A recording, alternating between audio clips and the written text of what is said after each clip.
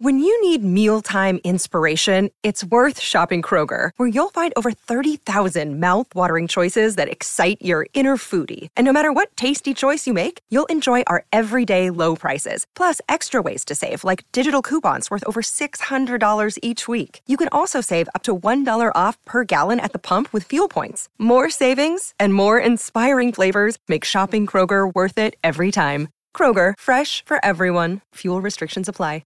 Another day is here, and you're ready for it. What to wear? Check. Breakfast, lunch, and dinner? Check. Planning for what's next and how to save for it? That's where Bank of America can help. For your financial to-dos, Bank of America has experts ready to help get you closer to your goals. Get started at one of our local financial centers or 24/7 in our mobile banking app. Find a location near you at bankofamerica.com/talktous. What would you like the power to do? Mobile banking requires downloading the app and is only available for select devices. Message and data rates may apply. Bank of America N.A., member FDIC.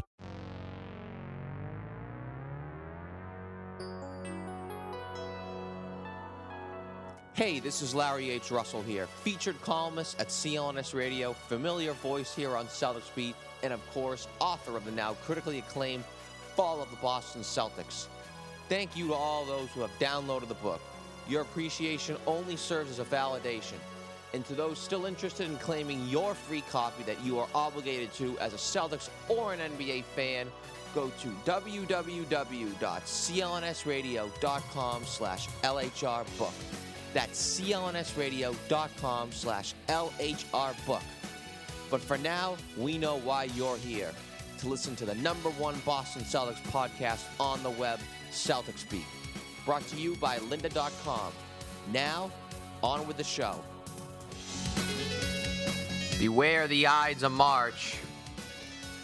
Of course, just beware of March in general if you're the Boston Celtics. What a month so far. Seems like baseball, doesn't it? The Celtics playing virtually every night here. I guess it's a lot of fun for you as a fan. I'm not sure how fun it should be as players and coaches, though. But hey, it's March 15th. Yes, the Ides of March, except it's 2015, not 44 BC, and my name is not Julius Caesar.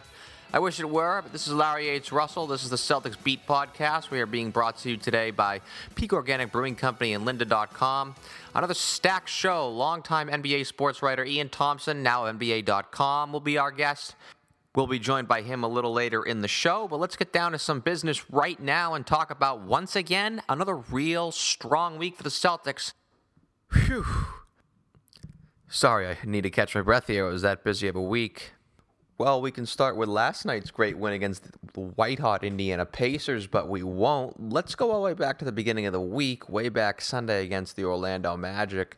In the case of evaluating the overall progression of the team, I guess there's reason to rule the loss a little bit, only because that's just a game you like to see the Celtics win. And it certainly looks silly to agonize over that loss right now, especially when we should all be evaluating this marathon season and the seasons in general and bigger pictures here. But I hearken back to a column Rich Conte wrote this week, which is actually running right now on clnsradio.com, where he was kind enough to give me a shout out in his piece this week. And as we're looking for this team to grow and improve, we want to see this team take steps and enter different stages of overall progression of the team. You know, Rich quoted me, actually he quoted an advanced scout whom I've spoken to, where we discussed the 4 stages of the team. With stage 1 being able to consistently beat bad teams at home. And I think the Celtics have now passed that stage with flying colors, as they've won not just 8 of 9 here at the TD Garden, but they really haven't had a bad home loss to a subpar team since all the way back to Brooklyn, which was the day after Christmas, believe it or not. Stage 2, I believe that's pretty much where the Celtics are trying to get past right now. And stage 2 is the ability to consistently beat bad teams on the road. I still don't think the Celtics are quite there yet. If you're interested, stages 3 and 4 are, stages 3 is consistently beating playoff teams at home, and I guess you can take a while to guess what stage 4 is. But despite all these great wins, it still looks like they might still be stuck in that second stage. And first off, that's not a bad thing, right? I mean, especially when one considers all the improvement that's transpired here over the last couple of weeks. But this project, if you will, the Boston Celtics rebuilding and this Boston Celtics in 2015, I mean, this is way ahead of schedule, the fact that we're actually complaining about this. I don't even want to say complaining is the word, but who could have imagined we'd be talking about this type of substantial team progression where we actually be critiquing this group for not passing these certain stages? Because, hey, I mean, let's get into all the awesomeness that did occur this week for the Boston Celtics. If anything, that game maybe fired up the team a little bit. It added some serious incentive the following night when the team played very inspired basketball for 4 quarters and picked up a crucial win in Miami against a team they're battling for in the postseason in the Heat. Team's already lost 2 games to Miami, so if this comes down to any tiebreakers, which it most certainly may, that was pretty much a game the Celts had to have, and they definitely played like it. They got Miami here at the end of the month with a chance to even up a season series, so that could be a crucial game to pick up. But obviously in that Miami game, it was Isaiah Thomas time once again. He had another huge fourth quarter and one of the highlight plays of the season, in my opinion, picking up that huge and one late in the fourth that really, I don't want to say sealed the game, but that was pretty much the pivotal basket. Of course, he did fall very hard on his back, and then he injured himself, and he's been out here these last few games. But that play, and, well, not just that play, but his overall play in general has really come to define this team. And you can see the kind of effect it's having on these players on the court and now even off the court. Not just on the players, but, I mean, even on the fans who have truly come to love this team. Because as he's been out these last few games, and first off, thank God the team has been sitting him, by the way, because 5'8" guards who are that aggressive, they need to be handled with care. But as he's been out, his attitude, his feistiness, his mindset, it still seems to be rubbing off on the rest of the team as they really continue to play some truly inspired basketball. I mean, hey, I have to admit, going into Wednesday night's contest when I heard that he was out, I was tremendously concerned. I mean, first off, it was the Memphis Grizzlies, the third best team in the NBA record-wise, and a team the Celtics match up terribly with because of their size. But I was primarily concerned that there'd be a letdown, that there wasn't going to be that energy that Thomas brings off the bench on a night in and night out basis for this team since he was acquired via the Phoenix Suns at the trade deadline. Because not only has Thomas been instrumental by bringing that type of energy off the bench, and obviously the abilities that he has that leads the Celtics to, scoring more points than the other team, but what his energy and what his fire seemingly does for the confidence and the overall morale for the team, it's very much in the abstract. And him not being there Wednesday, but that his feistiness, that never say die mantra, that has clearly become the identity of the team, and it continued to be there even in his absence, and I'm ever so impressed with that. And this is what really has me, and this is why I'm very, very excited here, is that we're seeing this kind of culture now. It's still itself into this organization, and that means a whole lot. It certainly meant a whole lot Wednesday, right? Because that Grizzlies game, once again, along with the Atlanta game just before the All-Star break, a trademark victory in this 2014-15 NBA campaign. Not only was it a great win, obviously beating an elite defensive team, a championship contender, the second best team in the Western Conference, third best overall team in the NBA, but it was a great game. Obviously, the phenomenal play call out of the timeout by Brad Stevens, the Marcus Smart, and one more can you say about that play. But just the overall execution at the end of games. Does the beginning of the season with Rajon Rondo here butchering the fourth quarter on a night in and night out basis not seem like it was last season, like it was almost just a completely different time, like in a separate year? Does this not have just an entirely different feel from just a few months ago? It's truly amazing, and it's even leaving me a bit flabbergasted that they could have that kind of improvement in that aspect in just a short couple of weeks. That's something that usually takes years. One thing, though, that I'm going to be keeping my eyes on, and this is of concern, as I said this back on the show on March 1st, I said it on the show last week, I've talked about it on Twitter, I've mentioned it in my columns, is I believe that, I feel that this team will eventually run out of gas, and I think that's what's going to be their undoing in their quest for the 8th seed here. And that's certainly better than them not making the playoffs because they aren't good enough, because by Eastern Conference standards, hey, they clearly are. First off, haven't these last few weeks shown that with the types of wins that this team has added to their resume?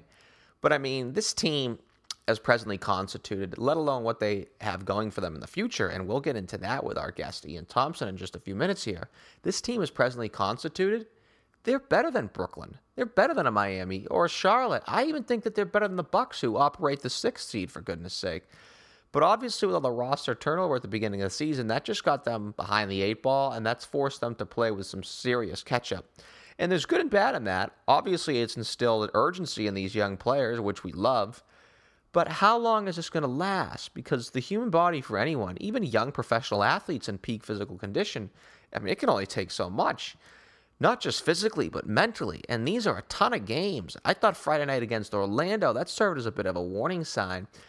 Normally, one would think that'd be a prime game for the Celtics to just roll along in. Bad Orlando team that's even worse on the road. And more importantly, one would have thought that game would have been a serious revenge contest after what Orlando handed the Celtics earlier in the week with that ugly loss. But you kind of saw the Celtics just didn't really have it mentally for much of that game. Thankfully, Evan Turner went nuts with a career game, but that was a game where I thought the signs of fatigue were possibly setting in. But who knows? Obviously, that's something we got to watch for here, because it certainly didn't catch up to them last night when I actually almost assuredly figured it will. They put together another incredible performance against a smoldering hot Pacers team, the best team in the All-Star break, on the road, the second night of a back-to-back, where once again there were contributions from different members of the roster, which is becoming such a hallmark of this team, and it's what's not to love about that? I mean, you go back to Friday night, you got a great performance from Phil Pressey, who hadn't seen action in a very long time. Earlier in the week, you saw Gigi Datome have some nice games. Even last night, he had only one bucket, but I thought he made some nice plays. Jonas Jerebko's had his moments. Last night, I mean, what can you say about Jay Crowder, who's done so much of the yeoman's work over these last few weeks? I mean, everyone's had their time to shine here. Everyone's clearly buying into the team philosophy, and I think that kind of readiness, as well as the execution that we're seeing on the court, by the way, particularly on the offensive end, where we're seeing incredible ball movement and a team that clearly enjoys playing with one another, with the way they share the basketball, the way they interact in the huddle, and on the bench in support of their teammates. And that's such a credit to Stevens in that he's been able to keep everyone on the roster engaged, and everyone on the roster, too, in the words of Bill Belichick, do their job. But I do believe we would be keen to keep our eyes on any physical or mental deterioration in this team as these games and all this travel racks up here. And I hope that if this team eventually does slip up and maybe drop a few games, I hope people do realize that schedule circumstances here, and we don't have short memories and remember this stage of the season where there's been tremendous growth in the team. Because I know I will. That's why I'm sort of letting it out now. But I do believe that this schedule will catch up to this group. And I do hope I'm wrong, but my prediction is I do think that's what's going to keep the Celtics from playing postseason basketball in 2015. Not talent, not in-game execution, not chemistry, definitely not coaching, as I think it's safe to say the Celtics have their guy there. What can you say about Brad Stevens? But based out of the circumstances of Danny Ainge and the Boston Celtics having to do their job of appropriately rebuilding this team the right way to put them, unfortunately, had short-term effects, as we all come to expect, and the team got into a bit of a hole at the beginning of the season, and now it's going to be a challenge in itself for these guys on the team right now to catch up. But a challenge that I think Celtics Nation is reveling in and certainly willing to see play out. Like I said, not just for 2015, not just for the final few weeks of the season, but beyond, because as we all know with the Boston Celtics, that's what has truly been all about. The grand scheme of things, the big picture, which, by the way, is something that we'll get into with Ian Thomsen of NBA.com on the other side of the break. This is Larry H. Russell, and you're listening to Celtics Beat on CLNS Radio.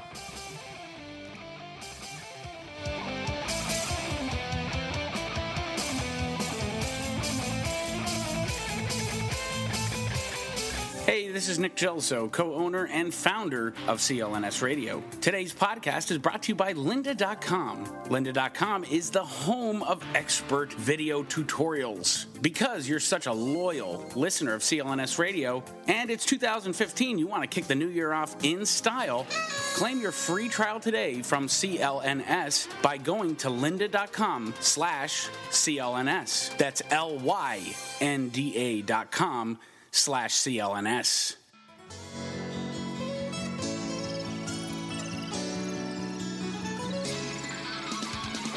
Welcome back on into Celtics Beat, presented by Lynda.com and Peak Organic Brewing Company. This is Larry H. Russell, and I now have the privilege to be joined by longtime veteran of the professional basketball media, covered the Celtics for the Boston Globe during the glory days of the 1980s, now with NBA.com, the one and only Ian Thomsen. Ian, thanks so much for joining us this Sunday on Celtics Beat. Hey, glad to be here, Larry. Thank you. Now, you wrote a great feature on Danny Ainge back just about a month ago now, believe it or not. Great feature on NBA.com. I'd love to tell everyone who's listening to head on over to NBA.com and check it out, titled Danny Ainge's Balancing Act. I would love to tell everybody to read it, but my guess is everybody who's listening to the show already has, but I guess read it once again. It's that good. Great stuff from Ian as usual. Anyways, you wrote this about a month ago, and this was before that deadline deal where Danny Ainge and the Boston Celtics acquired Isaiah Thomas for the expiring contract of Marcus Thornton and, a 20% off coupon for select items at Bed Bath & Beyond? Yeah. And that's not the end of it for Danny, obviously. And who knows if Isaiah Thomas is even going to be with the Celtics 2 or 3 years from now. I think he's just in this position of trying to acquire as many different players and draft picks as he can in hopes of someday sooner than later replicating, the summer of 2007. And so they're about a year and a half, maybe a bit more into this process. Last time it took them 3 or more years to build up everything they needed to make those trades and still have enough left over to win the championship. So I still think there's a ways to go. It takes a long time to build up the stock that you need to be able to make those moves. But anyway, when I was talking to Danny, he was in the middle of all that, and I had no hint that he was going to make this trade for Isaiah, obviously. But he seemed very confident about where the Celtics are and where they're headed. Yeah, I feel like the entire organization is. I sort of really want to make a comparison. Obviously, you did a pretty substantial study on it, and you were also around these areas during the original rebuild as well. When I was talking to Wick Grossbeck and Rich Gotham about a month ago, they mentioned how the Celtics were in a, quote, cleaner place than where they were back from 03 to 07. Where do you sort of stand on that? I mean, obviously the team, flexibility-wise, is maybe a little bit more to work with, but where do you think, if you want to sort of compare rebuilding stages, where do you sort of compare now to that era? I see where they're coming from, but from my point of view, and obviously I'm not privy to anything close to the information that they are, but just from my point of view, they're in a weaker position because back then they had Paul Pierce as a magnet. So that was a great starting point to have someone like him. You add Ray Allen, all of a sudden you just add one more player in Ray Allen, and now you're attractive enough to get Kevin Garnett to want to come. When you look at the Celtics right now, they don't have anything close to Paul Pierce on their roster. They would have to add 2 players, I think it's fair to say, if they ever wanted to attract the ultimate difference maker, whoever that would be. Now, let's also point out that the league may have changed since then. We'll see how the Atlanta Hawks do in the playoffs, but it may be that you don't need that model of having 3 great players to win the championship going forward. There may be so much parity in the league. It may be more of a teamwork dynamic, like we're seeing from the Atlanta Hawks, like we saw from the Spurs, albeit the Spurs had great players on their roster too.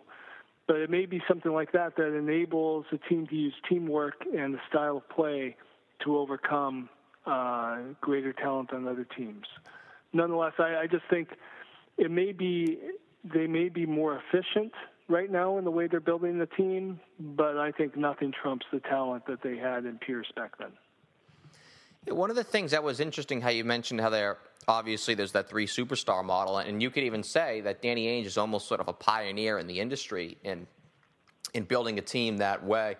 And obviously, it wasn't about just accumulating 3 superstars and making it work, and obviously everyone now beginning to just obsess over that model. But even go back to valuing first-rounders. I mean, when Ainge was accumulating all those back from 03 to 07, a lot of people then, they were mocking him like, oh, you can't, those players are just going to be fringe role players or out of the league in a few years. Can only win with high lottery picks, with stars. Trade Pierce for Corey Maggette or Miles Swift, and we all remember that. I wonder how the organization feels now about that with the Celtics, where everyone just now seems to be patting them on the back, whereas opposed to back then, I mean, that wasn't the case in terms of, the media really sort of lauding of what they're doing.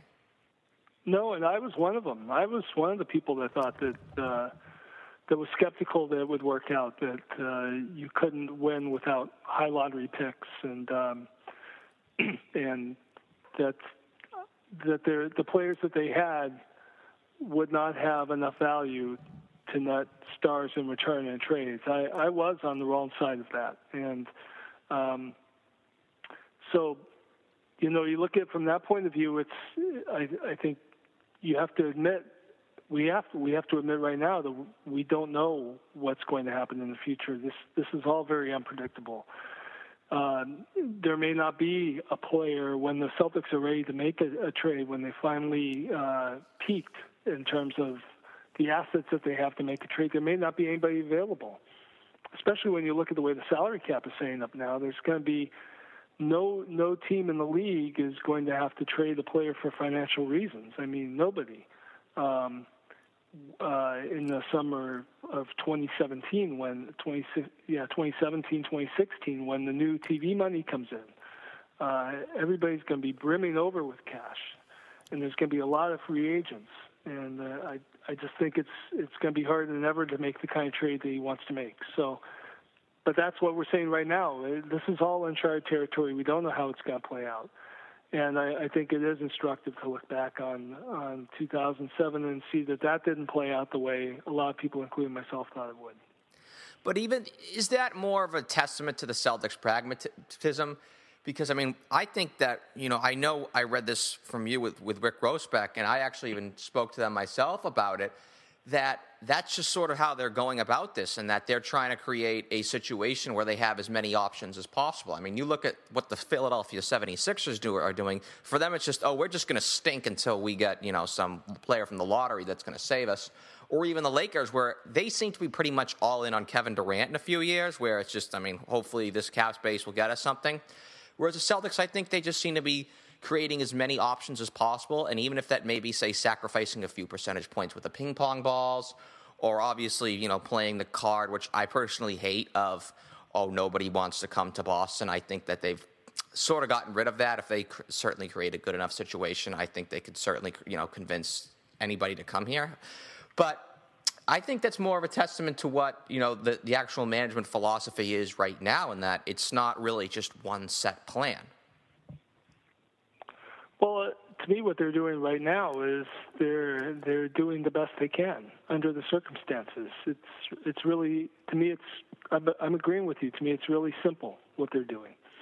In a game, the coach will always say you have to take what the defense gives you. Well, the marketplace, this is what it's giving the Celtics right now. The best that Danny could do when he could see that the last team with Garnett and Pierce and Doc had ended its run, the best he could do was to get draft picks for those people. And so he did. And he wanted to trade for Kevin Love, but he couldn't. So you just keep doing the best you can with what you have. And in this case, the best he can do right now is to acquire the draft picks. That's what's available to him. And so he's storing those up, and those will have value. They definitely have value.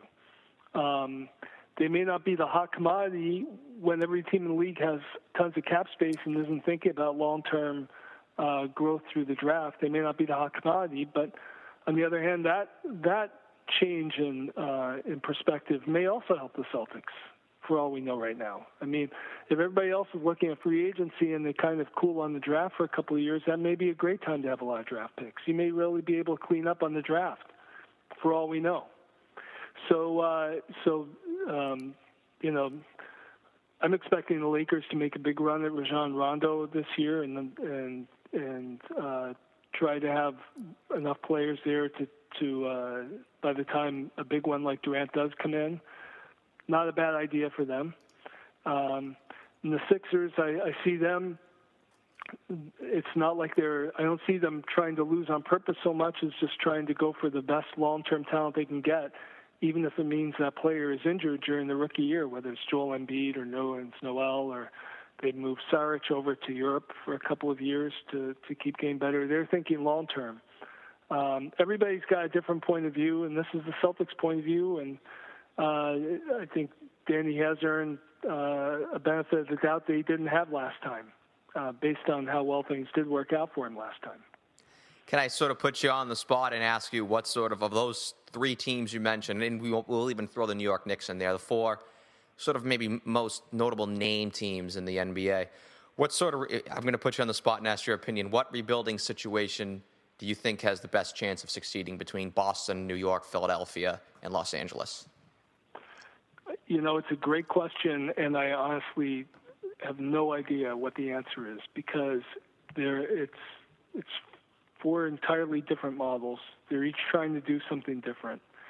The Knicks have Carmelo Anthony, who is basically what Paul Pierce was going into the summer of 2007.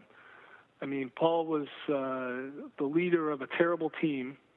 He was subject to some of the criticism that we're hearing about Carmelo right now. And the Celtics, albeit they had a lot more assets going for them than the Knicks do right now, they were able to turn things around quickly. So the Knicks have a drawing card that none of these other teams have in Carmelo.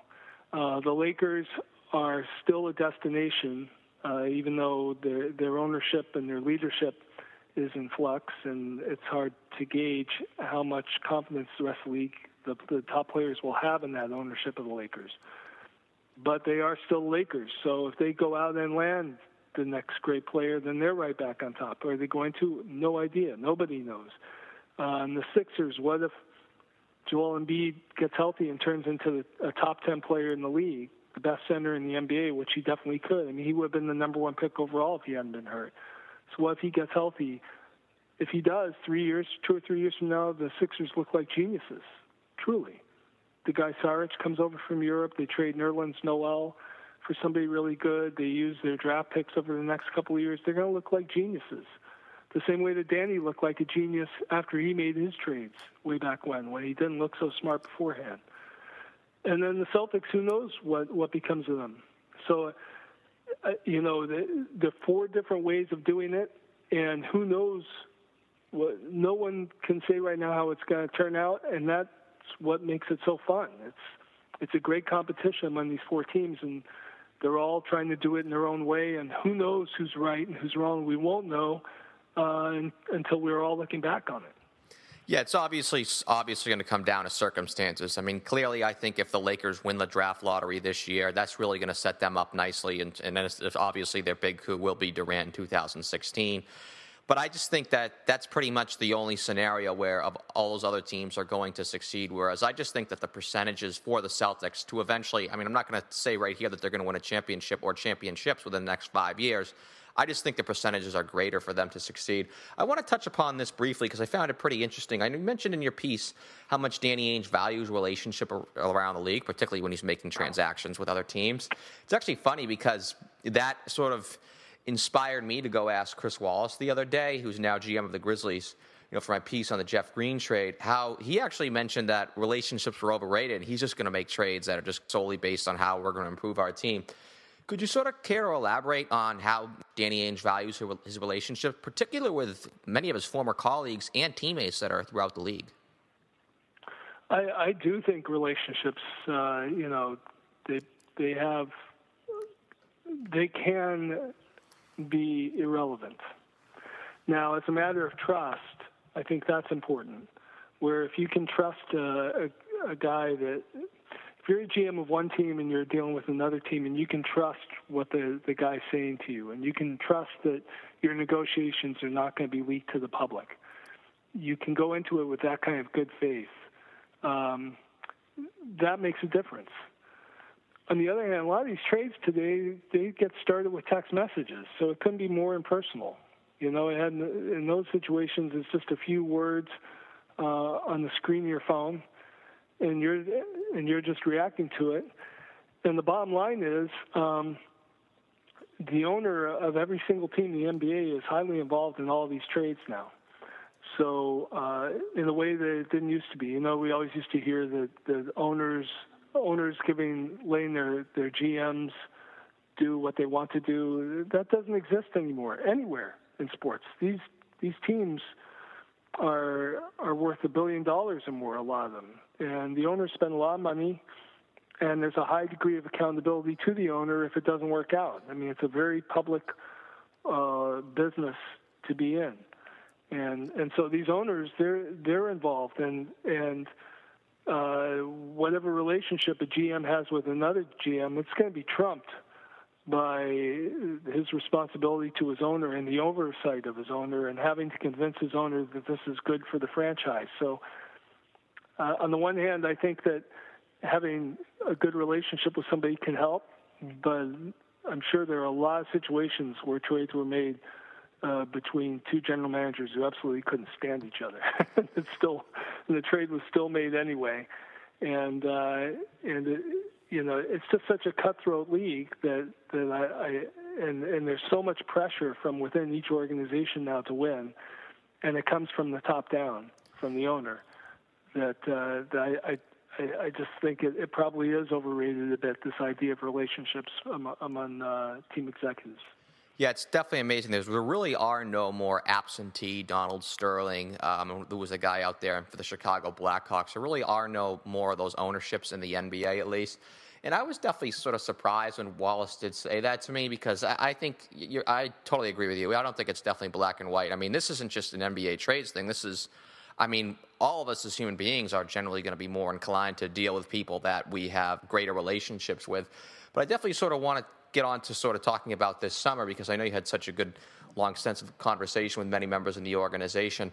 In your mind, how aggressive do you feel that the Celtics are going to be in this offseason? Because I think they are going to be fairly aggressive, especially with the salary cap going up in a few years where, I mean, maybe a guy like a Greg Monroe or a Draymond Green, I mean, they're not game changers, but I think that there's going to be a lot of value in terms of the contracts you give them now compared to what the contracts you're going to have to give players of those caliber in a few years. Right, yeah. Well, first, I think the Celtics are always aggressive. Danny is always aggressive. And you don't say. Yeah, exactly. So I think there won't be any change in that. He'll just be as aggressive as always. He'll just have more to offer. And then, let's talk about Greg Monroe, for instance. Let's say you want to be really aggressive with him and offer him a max contract this year. Well, everybody in the league's going to know that a max contract today is not going to look anything like a max contract in 2 years when the salary cap jumps up by a huge amount of money. So you can feel like you're offering Greg Monroe more than you'd actually like, but there's probably going to be several teams that are going to be offering him the same amount of money now, because they're all looking at the future and seeing that you're getting him for pennies on the dollar compared to what the cap's going to be in a few years. So I just think it's the timing of this new TV money. It's going to make things a bit more difficult for the Celtics. I'm not saying that it's going to ruin everything or that they can't succeed. I think we all need to learn from the summer of 2007, looking back on the unpredictability of all that, and see that you shouldn't write anybody off. But this is a variable that does not help, because it's just created a lot of flexibility for a lot of teams that haven't really earned it. A lot of teams that maybe haven't managed their salary cap very well, or have not been coherent in their strategy for the future, they're all going to get a big bailout when this new TV money comes in. They're all going to be flush with cash. They're going to be under the cap all of a sudden, not because of their good management, just because the TV money came in. And it's going to even out the playing field. And it's going to make things a little more difficult for the Celtics. Not that they won't be able to overcome it. Not that their draft picks aren't going to have value. It's just going to make things a bit more complicated than we would have thought a couple of years ago. Yeah, that's certainly very concerning. You know, I think that day is going to be coming where you're going to be seeing those bizarre contracts that were handed out in baseball back in the 2000s. There were so many of those players who got overpaid. But it's funny, we actually mentioned relationships. Obviously, Greg Monroe, I mean, his agent, I believe, is David Falk, and we know that Danny Ainge and the Celtics organization has a great relationship with David Falk, so that's certainly going to help there. And I also think that with all the assets that the Celtics do have, that could also help them acquire a player like, dare I say, Greg Monroe again, maybe in a sign and trade, obviously. But one thing that I sort of would like to sort of speak about is this playoff push that the Celtics are on. Don't you think that's actually probably going to help? Obviously it's going to maybe sacrifice percentage points in the ping pong balls, and I know that makes a certain portion of the fan base very upset, and even members of the media, believe it or not. But isn't that going to help more in the long run in terms of being able to convince a free agent to play here as soon as next summer? I think, making a playoff run right now and making it into the playoffs, if that could be possible, would be helpful for guys like Marcus Smart and James Young, and just to give them that experience and enable them to hasten their growth. They'd understand what it's all about if they could make it in the playoffs, and they'd see how the expectations and the pressure just rise exponentially, and it's so much more important that they do their jobs right, that they pay attention, that they read the scouting report, that they know how the game changes as it goes in the fourth quarter into the final minutes, the matchups, all of that stuff that you can't learn unless you experience it. That experience would be valuable to them. I don't think making the playoffs is going to make a difference to a free agent at all, because if the Celtics make the playoffs, they're going to be 8 games under 500. And every player is going to say, well, if you were in the Western Conference, you wouldn't have a prayer. And you're not one of the top 16 teams, overall. So I don't think it's going to help them with free agents so much. But I think, and I don't think it's going to hurt them in the draft either. I don't think they should be thinking at all, as you hinted there, Larry. They shouldn't be thinking at all. I'm agreeing with you about the lottery and trying to improve their position in the lottery, because they have enough draft picks already. And if they want to move up, they can aggregate those and try to make a deal to move up and get the player that they like. So they should just be worrying about, which I think they are, they should just be worrying about growing within and giving these guys as much valuable winning experience as possible, as opposed to the teams that think about tanking and are teaching their players how to lose. I like where the Celtics are going in that respect for sure. Yeah, I think I want to go back to your comments, sort of how it's about free agents seeing the Celtics, you made the playoffs 8 games under 500. I mean, I think a lot of these players have short memories, and I think the example I'd like to use is when the Pacers made the playoffs in 2011. They were 10 games under 500, but like I said, the lasting memory of them that season was them taking a 60-plus win Chicago Bulls team. It went 5 games, but it was a very competitive series. I mean, I think it's one thing, obviously, if the Celtics make the playoffs against Atlanta and lose 4 games by 20-plus points, as they infamously did against the Pacers back in 2004. But if they made the postseason and put on a good performance and won a game or 2, or let alone take it to 7, I think that would sort of change the perception, because that very much led David West to signing with Indiana a few years ago, because he looked at Indiana as a team on the rise. I could see that, Larry, for sure. Yeah. No, if something unexpected like that happened, and if a couple of their young players look like the next Paul George, then Roy Hibbert, Lance Stevenson. The Pacers had a number of very promising young players. I don't know if anybody's talking about the Celtics in those terms. Maybe they could show something in the playoffs to create that kind of charisma for some of their young guys. Right now, I don't see it. I think that's a year away. But if it were to happen, that would be tremendous for them, for sure. Yeah, I want to definitely sort of wrap this up here on this, because we've had you here for quite some time and we really appreciate it. How realistic do you think that the playoffs are going to be? Because I personally, they're playing pretty well right now, and I love it. I mean, obviously, as a fan, I love it. But I'm concerned that I think this team is going to run out of gas, because this is a very busy month of March, and they're starting to play a lot of games, and there's really no rest between now and the end of the season. And I think that's what's going to eventually bite the Celtics team. How realistic, if you want to say play the percentage game, how realistic do you think them grabbing that 7th or 8th seed is? Well, they're right there. It's probably, I would say they're not the favorite, for sure.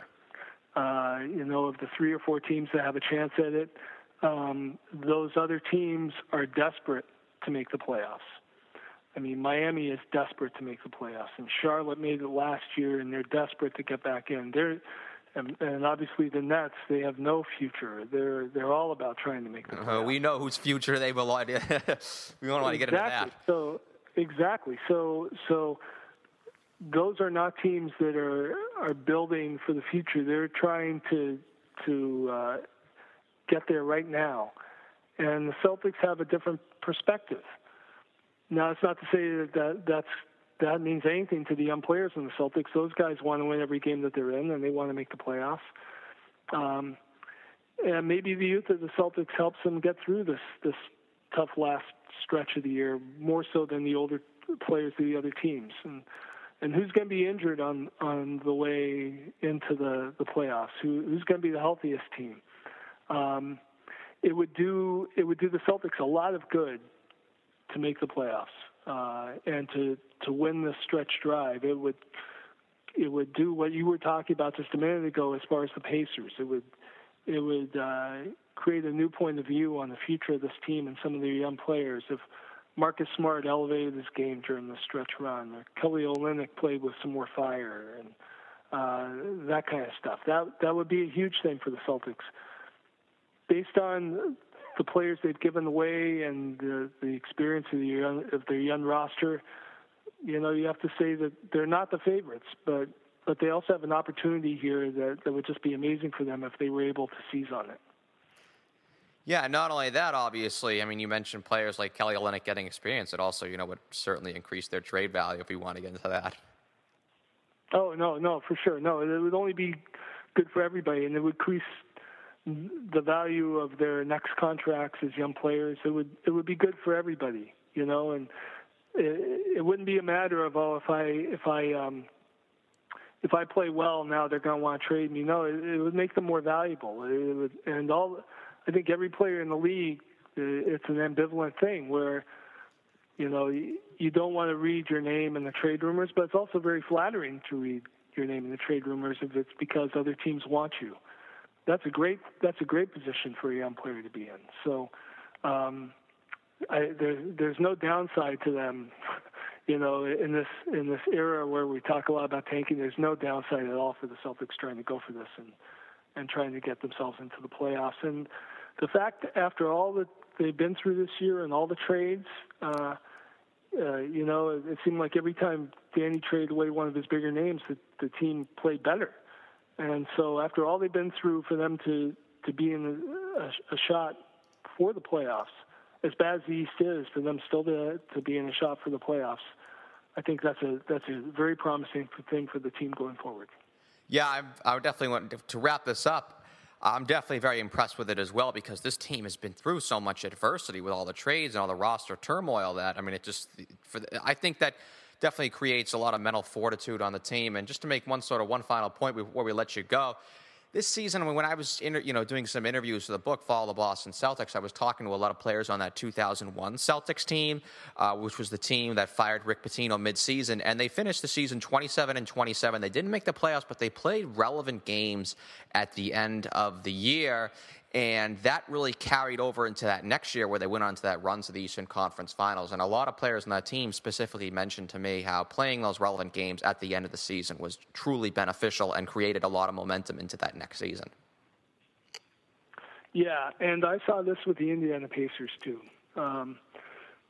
When they were missing the playoffs in those years with their young roster and Larry Bird was in charge of the team, they would go on winning streaks at the end of the season when their own fans wanted them to lose those games to improve their place in the lottery. But Larry Bird would say it's not helpful to lose games. It's giving we're counting on the young players on this roster to become championship contenders someday, and they're not going to learn that lesson if we're trying to lose games. They need to be winning these games. It's more important than the draft pick, and you can see that paid off for them. That they were an overachieving team because of that, and they made it to the conference finals, and they gave Miami a good run of it. And it surely helped them to have that experience that you're talking about. So I definitely agree with you that it would only help the Celtics. Definitely a great way to close this out. Ian Thomsen, NBA.com. Definitely go out and check his piece on NBA.com if you haven't. It's called Danny Ainge's Balancing Act. You can follow Ian on Twitter at Ian Thomsen. Ian, thanks so much for joining us on Celtics Beat. Hey, Larry, and let's give a shout-out to Mike Rotundi, the #1 Celtics fan out there forever.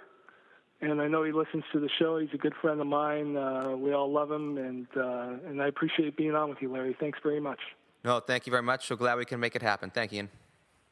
Take care. Excellent, excellent, excellent. Where do we start? Well, that Pacers comparison, I think that is the perfect parallel in all this.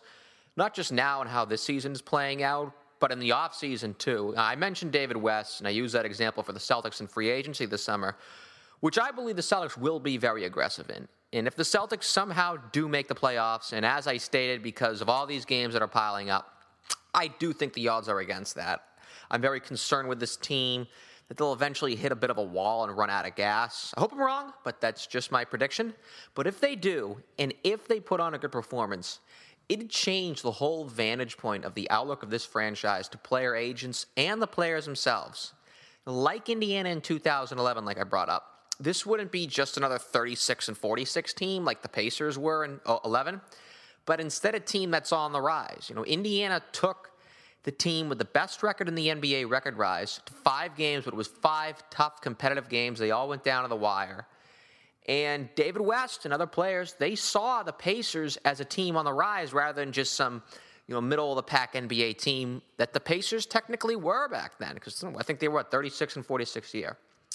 So that, of course, and that's obviously why West chose the Pacers. And obviously we all remember the deal with the Celtics. Of course, obviously, the Celtics had some technicalities they had to work out in that deal, getting a third team to take Jermaine O'Neal in that sign and trade that ended up not working out.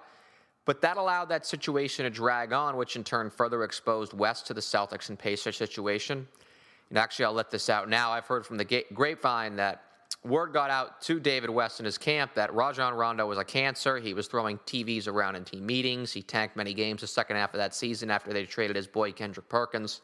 And that actually ended up souring West, and that combined with, obviously, the other things sort of further pushed West to back out of that 3-year, $27 million contract that he initially sort of agreed to with the Celtics, then to eventually take that 2-year, $20 million deal he had with the up-and-coming Pacers team. But that's a story for another day, I guess. So, hey, Lakers, feel free to enjoy Rajon Rondo for the next however many years when you foolishly sign him this offseason, no matter what the price. Anyways, totally agree with Mr. Thomsen about how valuable winning right now is. From improving these players on the team to enhancing the Celtics brand of players around the league. Now, you heard members of the Grizzlies after that game on Wednesday just laud the Celtics' effort and willpower after that game.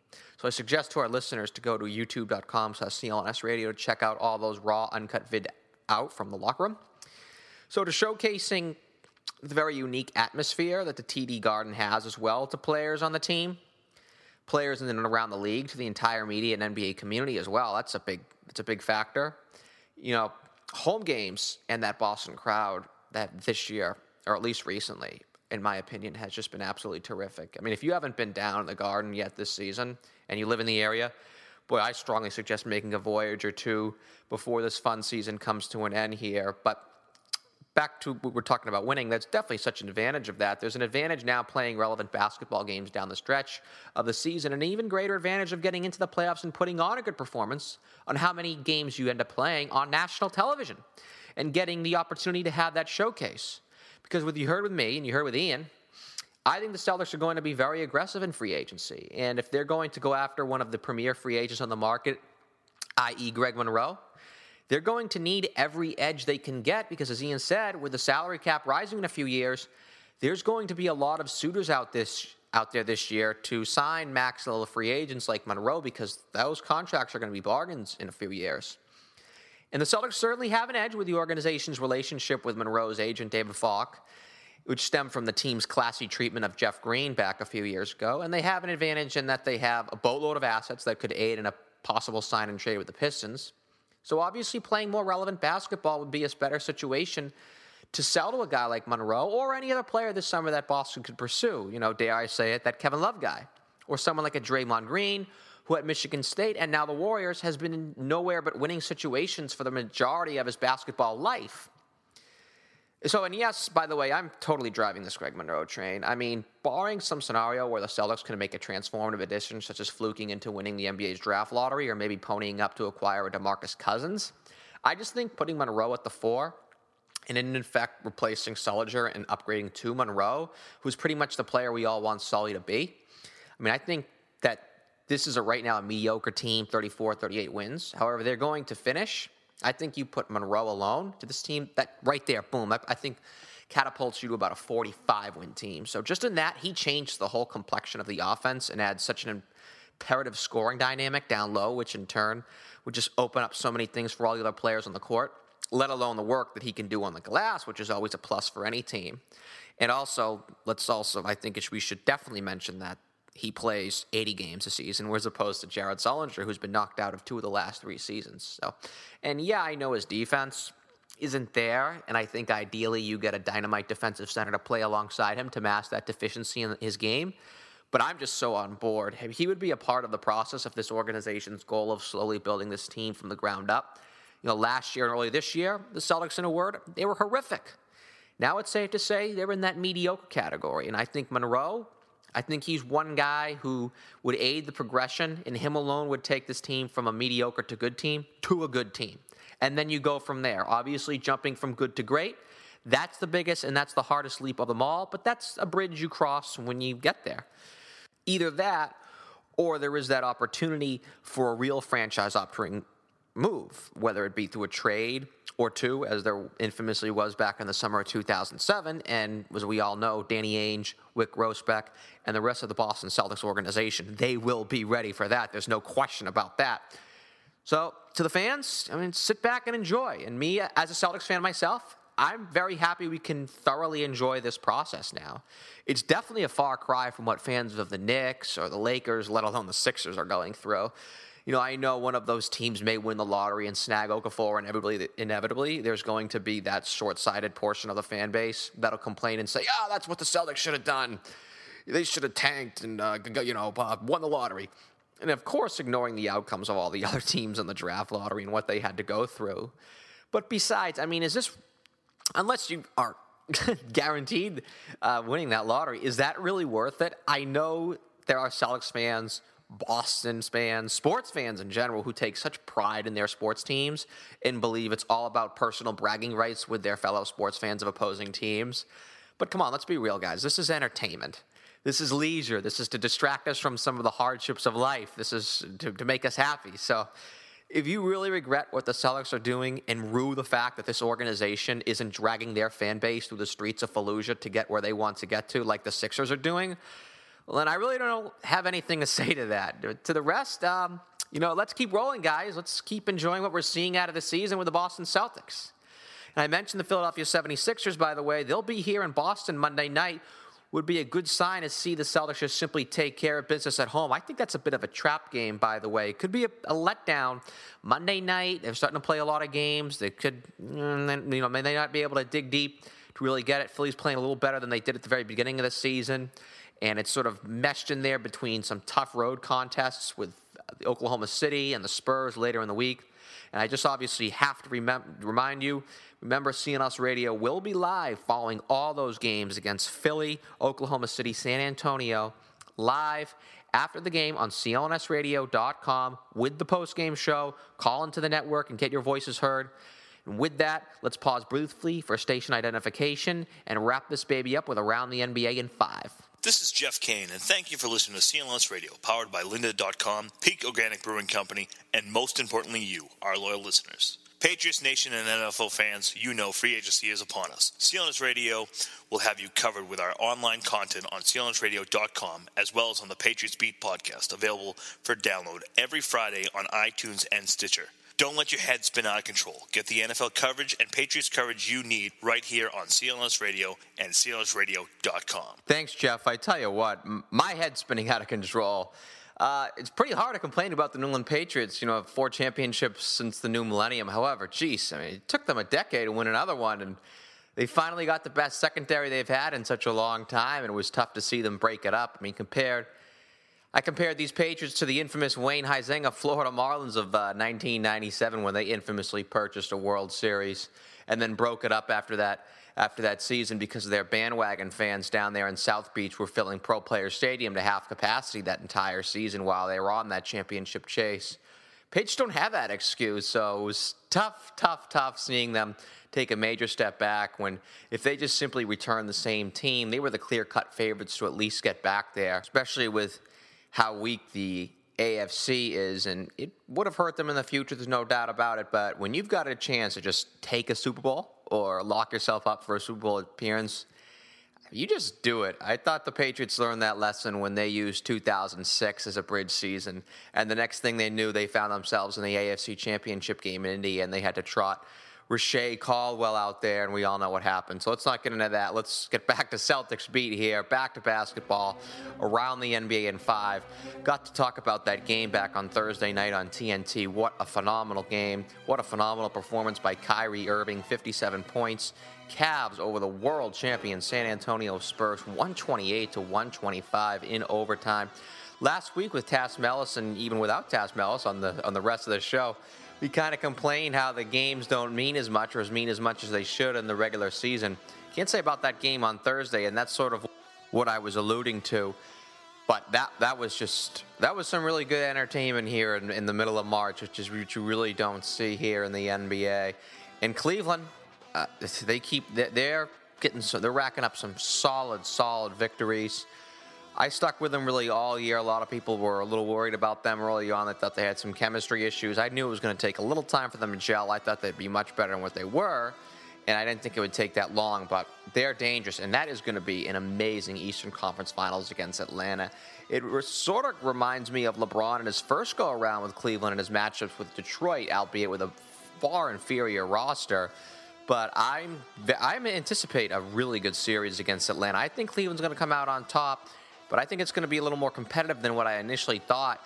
Even a month ago, I thought Cleveland would just sort of roll over the Hawks. I think that's the Hawks. They're legitimate. Let's say about that. Speaking of legitimate, Russell Westbrook, another triple-double on Friday night. Although accusations of lobbying for certain statistics, hey, as long as it doesn't get in his head, I guess, because he's playing exceptional basketball right now. He's one of the 3 or 4 best players in the NBA, at least this season. But as long as it doesn't devolve into an Anthony Bowie or Ricky Davis type situation, I think we're all set there. And I know it's definitely a far cry. Everyone's going to bring up Larry Bird and talk about how he rested himself. I think it was a game against the Jazz back in the early 80s when he took himself out of the game when he was like a steal away from a a quadruple-double. But I say keep doing what you're doing, Russell Westbrook, because he's really been the one who's been just carrying the Thunder this season, and that is just going to be a dangerous team out west. Speaking of not so dangerous team, how about the Dallas Mavericks? We're going to start. Rick Carlisle is now crediting Rondo's quote-unquote play calling growth, whatever in the world that means, because outside of blowing out the Griffinless Clippers up on Friday night, Dallas has really fallen flat on their face recently. They still have a pretty big cushion for the playoffs, so we're not going to see a 2002 Milwaukee Bucks type collapse. But wow, you guys saw earlier in the week, Amari Stoudemire, Tyson Chandler, they came out to vent really about the whole situation. Rondo has just pillaged that team, and it's such an indictment on him as a person, seeing the chemistry on this Celtics team evolve to what it has evolved in, and then seeing what's been happening in Dallas and just watching that team implode.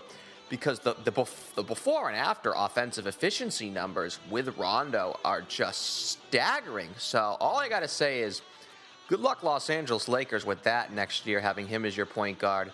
And good luck being able to sell playing Kevin Durant alongside him. Rajon Rondo, as I mentioned earlier, he cost Celtics David West. He probably cost him a few other players.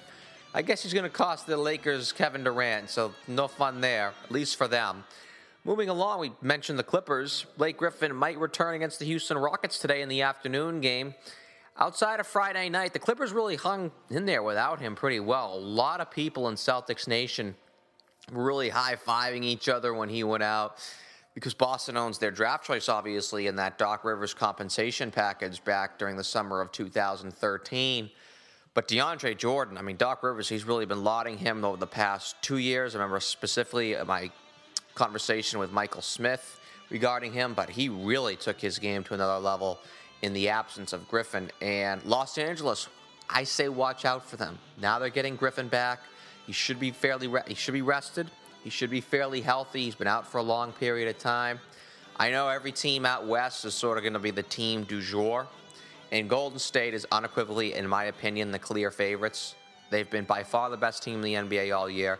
They have a double-digit point differential, which is very rare in the history of the NBA. It's only been done by 5 or 6 teams, including the 2008 Boston Celtics.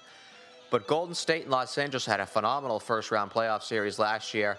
I'm going to say those teams are going to meet somewhere along the line. I picked the Clippers, actually, to represent the Western Conference at the beginning of the season. Am I going to stick with it? I guess I will, but that's going to be a tough task taking down Golden State. But great series last year. I think it could be only that much better this year. Definitely worth keeping an eye on. And keeping your ears on this show as well, because unfortunately, that's it. That's going to do it for this week's edition of Celtics Beat. Music for Celtics Beat was provided by Will Rock, Chuck Dietz, Ostrovex, and Steph Legrateau. Be sure to follow us on social media. Our Twitter handle is Celtics_Beat. And you can like Celtics Beat on CLNS Radio on Facebook to keep up with the show at facebook.com/CelticsBeat. You can also check us out on Google+, Celtics Beat on CLNS. Love to thank our guest, Ian Thomsen of NBA.com. That was a great conversation. Definitely got to give a shout-out to our sponsors, lynda.com, lynda.com/CLNS, as well as Peak Organic Brewing Company for making this all possible. For our staff writer, Eddie Santiago, myself, the executive producer and host of Celtics Beat, I'm Larry H. Russell.